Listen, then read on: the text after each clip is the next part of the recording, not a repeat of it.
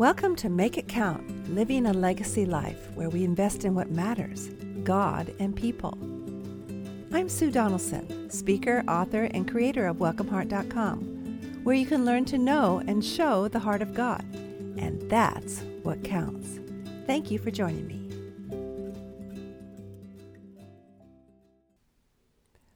Good morning. Today we're talking a little bit about hospitality. You know, there's been so much talk and hard lessons and protests and lots of things done in the name of inclusivity.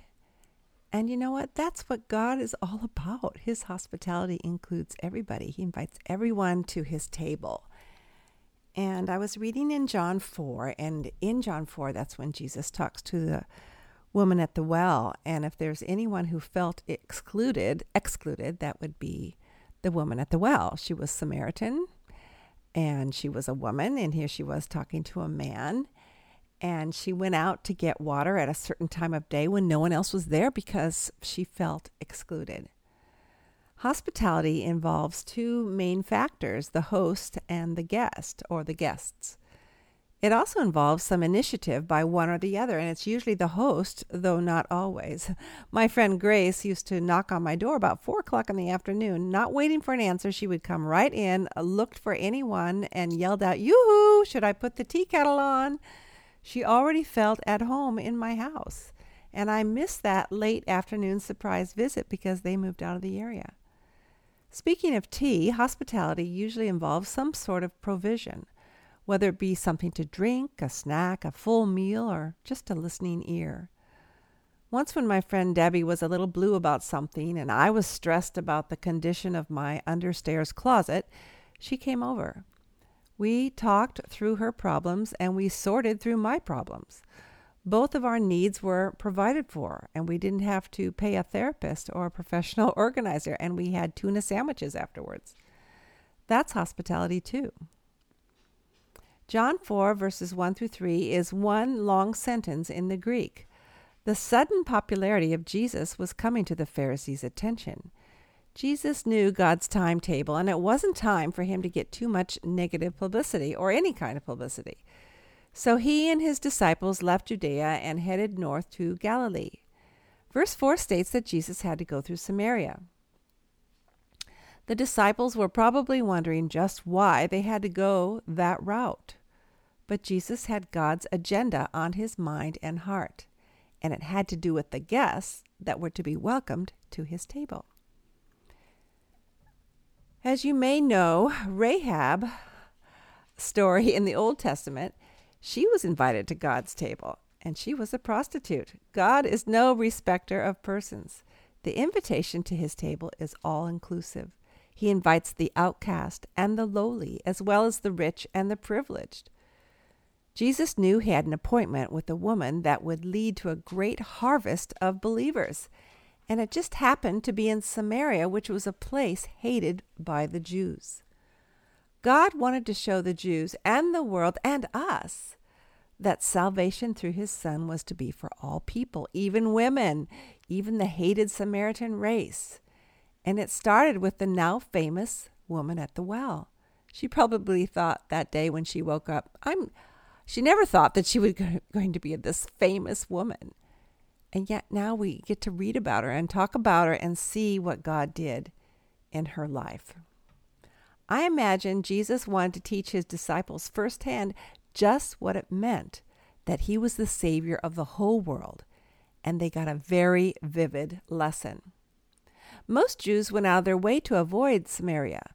Jesus went straight through, and he got tired and thirsty at just the right time of day when a lonely woman would be making her way to the well so she could find the living water that she was thirsting for, and she didn't even know she was thirsting for. 2 lessons on hospitality here. Sometimes we have to do the non-expected thing, to be the non-conformist, maybe even get criticized, go out of our comfort zone to make sure that everyone knows that Jesus died for them. We all have people in our world that we are comfortable with, and then there are those that we aren't so comfortable with. God has invited the world. We need to ask him, is this person's invitation to God's table supposed to come through me? Are we willing, as Jesus was, to ask whomever God puts in our path and on our hearts? And will we rely on him to help us do just that, to maybe even this week to go out of our way to present a cup of cold water to a needy person in Jesus' name? Needy persons aren't always dressed in rags, as you know. The other day, a homeless man asked me for something, I think for money, as I was leaving CVS. And I shook my head gently, and then I thought, well, I did get a sale. I had an abundance of Raisin Bran in my cart, and I turned to him and I said, would you like some cereal? And he said, yes. So I said, this is my husband's favorite. Here's one for you. So he got Raisin Bran Crunch. It wasn't much, and it wasn't living water, and I wondered what else I could have done, but that's what I did. Nicodemus was a wealthy ruler, and he was not dressed in rags, but he still needed to be born again. So we need to keep our eyes and our ears open. A second lesson on hospitality is this: we can trust God's timing in all things to get his work done in his way and for his glory. So the first lesson, sometimes we have to do the non-expected, non-conformist thing. And the second lesson is we can trust God's timing in all things. Now, Jesus knew it was time to get out of Judea. He didn't grouse about it. He didn't complain. He wasn't worried about the Pharisees. He took it in stride, and he used the opportunity to help a needy soul. Actually, a whole village. Now, if I heard that people like the Pharisees were getting riled up, I might get uptight. I'm sure I would, actually, or try to work things out for my advantage.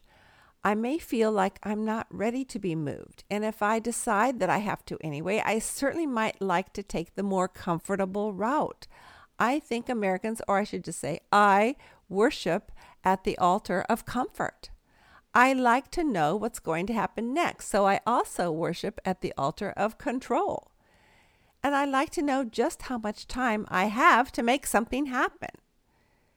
We have a God who sees the big picture, and we forget that when we run around and race around trying to get everything done. We need to remember that we need to be women of faith and relax when things do not seem to go as planned. And believe me, I've had many opportunities to experience that. We women are planners. We like to have all of our ducks in a row, to make sure we have enough food, to make sure the ducks don't quack at the wrong time, that the kids behave, that the guests don't stay too late, and that our husbands don't fall asleep. But God says, listen to me. I want to invite the world to myself. Why don't you ask that person today, and I will take care of the details. And he does. Next time the unexpected happens or plans change at the last minute, it might be fun to see who God brings our way. And let's honor him with our trust. He will work it out. He's the ultimate host, and he knows what our guests really need. Jesus asked this woman for a cup of water, if you remember the story. He started with the literal and presented to her the gift of his own need. He was tired and thirsty, and she could help. But his request for water was simply a segue to opening a more important conversation regarding living water. Of course, she was shocked he would address her or drink from her cup. A Samaritan woman, according to rabbinic law, was considered to be always menstruating, always on her period. No wonder she acted a little irritated at first. Thus, she was considered unclean. So if a Jew drank from her cup, he too would become ceremonially unclean. But Jesus was far above the distinctions of man. She was a bitter woman. She said, "You Jews only talk to us if there is something you need from us." The fact that the disciples were willing to go to the village to get food showed that she might be right. They didn't really like being in Samaria, but they were hungry, so they would go down to the village. And that's where they were when Jesus was talking to this woman. His response to her raised more questions than it answered, and we're not sure he ever got his cup of water. Jesus pointed out to her that she was ignorant of three important facts: who he was, what he had to offer, and how she could receive it. He said to her in verse 10, John 4, "If you only knew the gift of God and who I am, you would ask him for living water." Let me ask you today, do you know the gift of God? If Jesus would have said that to you, would you know what he is talking about? Jesus said that if we knew the gift of God, we would ask him for it. We might nod our heads, yes, we do know the gift of God. But the answer yes assumes we have known him to be so, not just in our heads, but that we have known him in our hearts, that we have seen his life-giving water, have drunk at its depths, and found our thirst satisfied. Do we live like this is so? I think I don't. Not every day, not every moment of every day. I believe it, but I don't always live like I believe it. Here's another lesson in hospitality. Drink first so that you know what God has to offer to your guests. Do you know Jesus as the only one who can fill all those holes in your soul? If not, it's difficult to bring another to his table. They won't see what he offers until we know the gift of God for ourselves. You've heard me say ministry is spillage. Are we so filled up with the Lord that he automatically spills over onto the people in your life? We read in that beautiful psalm, Psalm 36, about feasting on the abundance of God and drinking from the river of delights. We don't need to wait until the next women's retreat to do that kind of feasting, although that is a great place to get the abundance. Jesus said if we knew the gift of God, we would ask. Let's ask him today and every day, Lord, you are my river of delight. Help me linger and drink my fill so that your life spills over onto those at my table and in my life. Isaiah 55:1 is a famous invitation. Everyone who is thirsty, come to the water. Even if you have no money, you can come. Stop drinking at empty wells. They will never satisfy. Do we waste our time drinking at broken wells that never satisfy? I imagine that all of us do that at different times. We may not do so on a regular basis, but we all know people who do. There was a banner in front of a car dealership that read, "Can't buy happiness? Then try leasing it." Pretty funny. Everyone knows in their heads that they can't buy happiness, but they go ahead and try because it's all they know what to do. And leasing makes it even more temporary. Jesus said to her, if you knew the gift of God. If we know God's gift, isn't it our responsibility to let others know that same gift? That's hospitality. Note this, who told the people in the women's village about Christ, the woman or the disciples? The woman did. Yet the disciples were already down there buying food. They knew God's gift first, but the woman shared it first. Have you shared it lately? Or do we just let the new excited Christians share it? People in poverty think that if they only had more money, they would be happy. People who are wealthy think if they only had more money and more things, they would be happy, or more experiences. But all these things never make us altogether satisfied apart from Christ. God set it up that way. The spiritually thirsty don't always recognize their own need. It's not a new problem. We know that King Solomon built bigger and bigger palaces. He made about $16 million a year. And at the end of his life, he wrote that all of it was in vain. He lived long enough to write about it so we could learn his lesson. Only the honest person and maybe the depressed person will admit that there must be more to life than what the world has to offer. Two huge contrasts of earthly benefits and God's living water are, 1, broken wells that don't ever fill you up, and 2, broken wells that don't last forever. If you offer people God's gift and they refuse, they will just spend more time drinking at more wells that will not satisfy. Solomon knew about God's gift early in his life, and then went off on an unsatisfying quest to quench his own thirst at broken cisterns or wells. Another lesson in hospitality: God is the giver of living water. We don't have to have all the answers to our friends' problems. We just offer his water. They choose to drink or not. We just need to be a clear, flowing channel of his grace and mercy. And the more consistently we drink, the clearer our channel. Sometimes I just say, after listening to a person's problems, "Can I pray for you?" And they always say yes.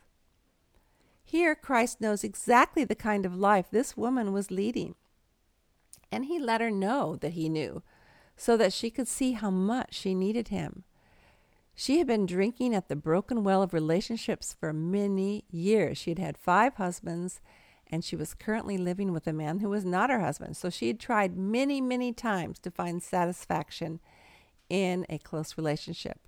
Christ knew her need. He knew that about her. That's what's so great about relating with a sovereign God. He knows everything about us, so we might as well be honest. God knows my need, and he knows your need. Sometimes we don't even realize what it is. It can be painful to face it and process it, embarrassing even, as it must have been for this woman. We see how quickly she changed the subject. Yet once we realize how great our need is, we can accept God's gift and be filled. On the surface, this looks like it's the woman's hospitality to Jesus. After all, he asked her for a cup of water. But it quickly switches to God's hospitality to her. This is your invitation, woman, and it's the invitation of a lifetime. This goes to show that even if I am the guest at someone's home, I can offer the living water Jesus has to offer. He turned it around rather quickly, didn't he? And there is a certain interchangeability of hospitality. God welcomes us, and we welcome him into our lives. God is the ultimate host. He initiated the relationship by creating us. He welcomed us back in John 3:16 by sending his son. And at the same time we play host to him, he knocks on our door, it says in Revelation. We welcome him in. We invite him into our lives, every corner of our lives. We say, Lord, make yourself at home in us. We are at your service. If he wants a glass of water or whatever he wants, we don't ask questions. We just do it. Here was a woman given an opportunity to give a cup of water literally to our Lord and Savior, but she was blinded by her own needs. Isn't that the case with us at times? We are concentrating on how our needs aren't getting met. We may be scurrying around making sure they do get met, even if it means trampling on others. And in this self-focus, we don't listen to our master's request. Sue, you need to be giving this person a cup of cold water in my name, and you aren't listening. Let me take care of you. I find it very hard to feed his sheep or water his little lambs when I'm feeling sorry for myself for one reason or another. When this woman finally realized that God could meet her need, her every need, forever and ever, she ran to spread the word, watering others all along the way. Without her jar, she left it there. She needed to drink first of his water before she could understand how great it was to serve her master. Come to the living water today and get your real needs met. You may not even know what they are, but you don't need to worry about that. God will show you. Then you'll be ready to offer Jesus to someone he brings your way. Were you reminded today of how God's offered you his wonderful hospitality? Or maybe he's prompting you to do some hosting for heaven's sake. I'd love to hear about it. If so, feel free to leave a comment or a question in the show notes. And have a wonderful heavenly hosting day. Until next time, think about your legacy, the one God has called you to live, all for heaven's sake. I would love to speak at your next Christian Women's event. See my keynotes and retreat series, as well as the show notes from today's broadcast at welcomeheart.com. Thanks for coming. You're always welcome here.